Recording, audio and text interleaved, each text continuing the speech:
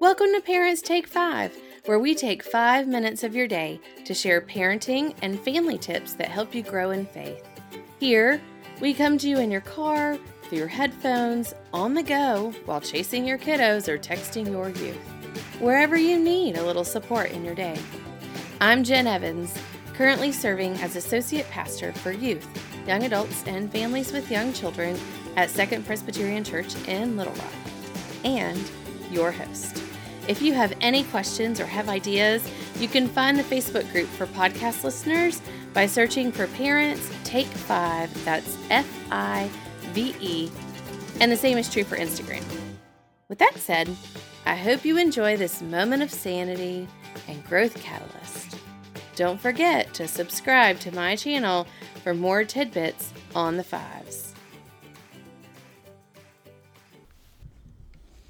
Hey y'all, it's Jen. I hope that you all enjoyed the last few podcast episodes with DJ Pryor. I enjoyed chatting with him and discussing family and faith and laughing a whole lot.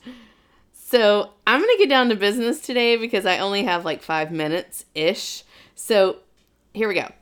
Let's imagine that it's November 3rd or thereabouts, and the election's over. So the yard signs will come down, advertisements will change, hopefully. The general aura will be just different. And yet, things will be the same. Your kids are seeing. Our kids are hearing. Our kids are feeling and interpreting. So, I have a task for us that I'm going to share in a little bit. But for now, I know that some of you, it pains you so much to think that God is using even the other candidates because you are currently struggling to see the light amidst the chaos in your vision. Some of you believe that a change in leadership would be more harmful than helpful, and perhaps there's some anxiety that goes with that. Today, I want to say this. God is at work, and we're called to continue to teach our children to be faithful servants. God makes promises. God keeps them. God provides what the people need, even when they're in doubt. God uses leaders and people, whether we understand what's going on or not. Look at any leader in Scripture. God is relentless and continues to work for good and doesn't see party lines. Doesn't fall prey to slander or gloat when things are on the right track. But God is relentless.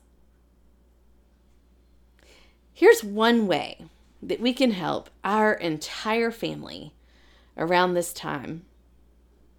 So either mentally or physically, write candidates' names that you did not vote for or will not vote for, because if you hear my voice, I know that you are going to vote. So, can you write their names?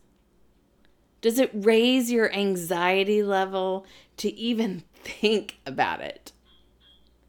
Y'all, this isn't healthy. I'm going to ask you to do a very difficult task, and the more strongly you feel, the harder it might be. I want you to write something good about them. Write something they do well. This shouldn't be an off-the-cuff comment like, they're a child of God. We know that. Come on. And they try to do the right thing. Yeah, we know that too. Not going to work, people. These things are obvious. I want you to dig deeper.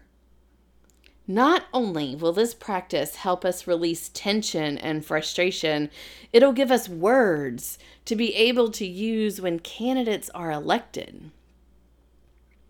Our children are watching us. We want our children to learn how to move forward regardless of the outcome. Y'all, I don't want to say words that would cause my children to think that voting for a certain person is the right way. Instead, I want them to learn about the candidates and see them as siblings in Christ that have something to offer. I want them to experience that. So, parents, friends, let us breathe and say nice things about one another and to one another. Peace be with you. I hope that you've enjoyed having a few minutes to help you recenter, refocus, and reflect on family and faith. As you think of questions or ideas that you'd like for me to explore on the podcast, check out Instagram and the Facebook group to reach me. I hope that you'll take 5 with us again.